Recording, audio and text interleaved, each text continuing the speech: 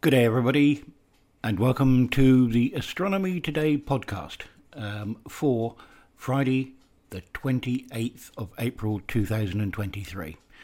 My name is Tim Gibbs, and I will be your host for today's podcast. I'm still trying to work out how things work around here, so if I make the odd mistake or two, please forgive me. Hopefully I will get better over time. Now, on with the show. Hallie, good day. Hi, Tim, and welcome to Astronomy Today podcast. I hope you enjoy yourself and tell bad dad jokes. Thanks for the introduction, Hallie. No bad jokes from me today, although I may ask you for one a bit later on. Now, would you like to read the headlines? The Astronomy Daily Podcast. Private companies are lining up to conduct lunar landings, with multiple missions planned for the near future. Some of the companies involved include Astrobotic, Intuitive Machines, and Mast and Space Systems. These firms have secured contracts with NASA's Commercial Lunar Payload Services program to deliver scientific instruments and other payloads to the Moon.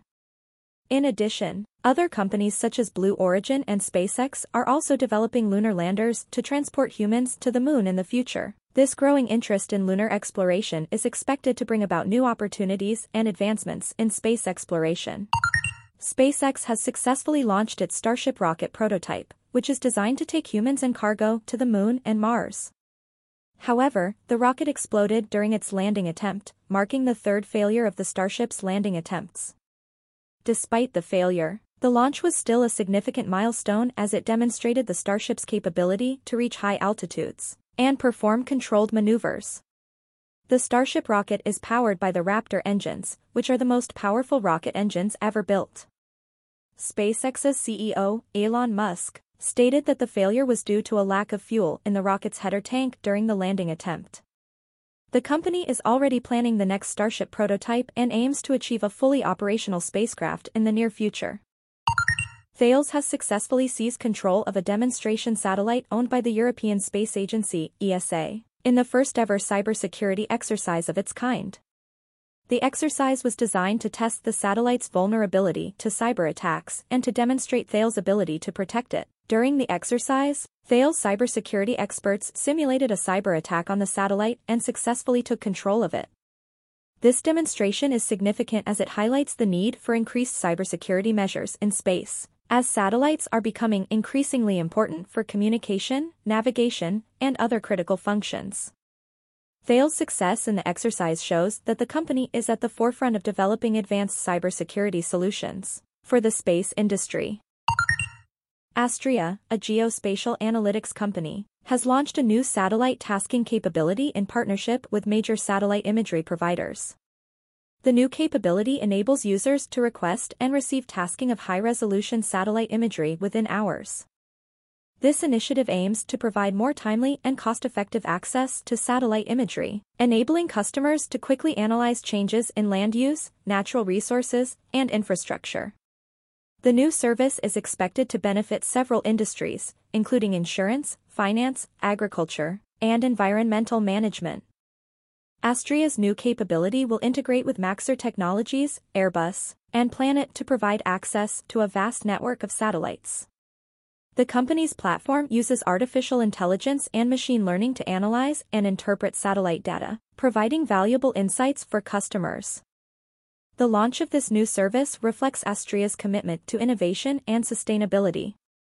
The company seeks to leverage the power of satellite imagery and data analytics to help customers make informed decisions about resource management and environmental sustainability. Overall, Astrea's new satellite tasking capability is a significant development for the geospatial analytics industry, offering more efficient and cost-effective access to high-resolution satellite imagery. The Astronomy Daily Podcast. Here are a couple of stories that I would like to cover today. Scientists, researchers at USC are tackling the problem of legacy satellites. There are currently several thousand satellites orbiting Earth. Many have already completed their missions or have outlived their primary lifespan. These are legacy satellites, and while some of them may have broken hardware and will eventually run out of energy, leave orbit and burn out in space, others are physically in good condition, so the question becomes what to do with them. USC researchers are looking at ways to possibly reuse satellites for different things. They are collaborating with the software company Tangram Flex to figure out how they can replace the software components within the satellites to repurpose them. The approach that they are taking is to look inside the satellite and say this particular piece of software did this particular function before. Can we actually replace that function to make it do something else as a path to repurposing it? I think this is an absolutely brilliant use of old hardware spinning around in satellites around the Earth. If we can get this done, it would mean a lot of savings in money and old satellites crashing to Earth when we could reuse them for other purposes. Here is a great story about extending the use of satellites and spacecraft. Voyager 2, launched in 1977, is more than 12 billion miles, that's 20 billion kilometres from Earth, using its 5 science instruments to study in interstellar space. To keep those instruments operating despite a diminishing power supply, the aging spacecraft has begun using a small reservoir of backup power set aside as part of an onboard safety mechanism. The move will enable the mission to postpone shutting down the science instruments until 2026, rather than this year. Voyager 2 and its twin Voyager 1 are the only ever spacecraft to operate outside the heliosphere, the protective bubble of particles and magnetic fields generated by the Sun. The probes are helping scientists answer questions about the shape of the heliosphere and its role in protecting Earth from the energetic particles and other radiation found in the interstellar environment. The science data that the Voyagers are returning gets more valuable the further away from the Sun they go, so we are definitely interested in keeping as many science instruments operating as long as possible, said Linda Sprilker, Voyager's project scientist at NASA's Jet Propulsion Lab in Southern California, which manages the mission for NASA.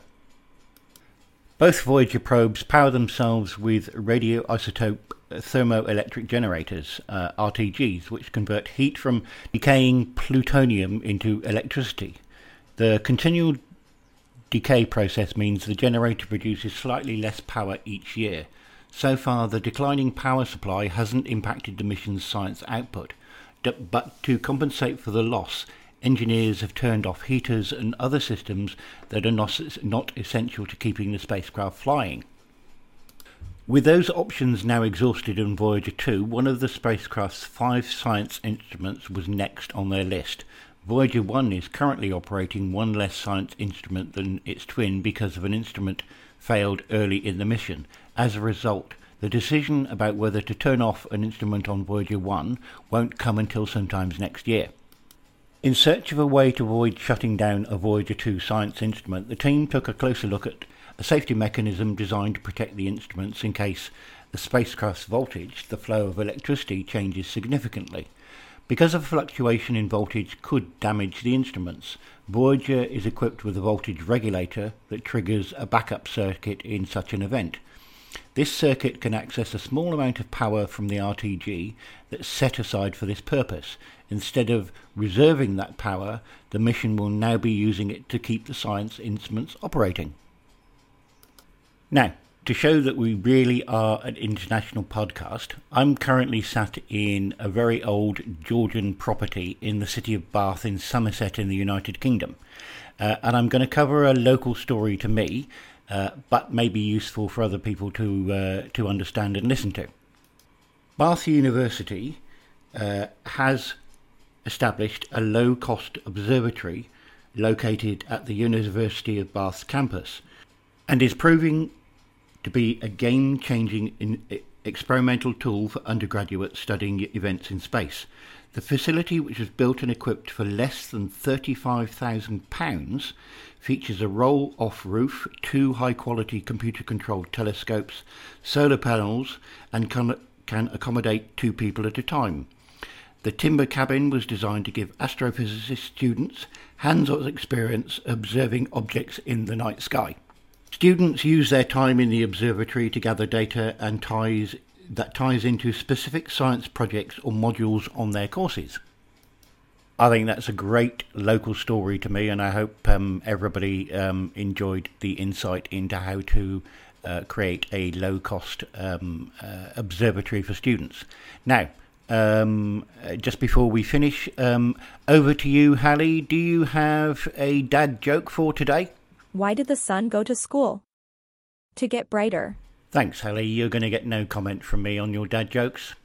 So, I hope everybody you've enjoyed today's version of the podcast. It's good day from me, and it's good day from Hallie.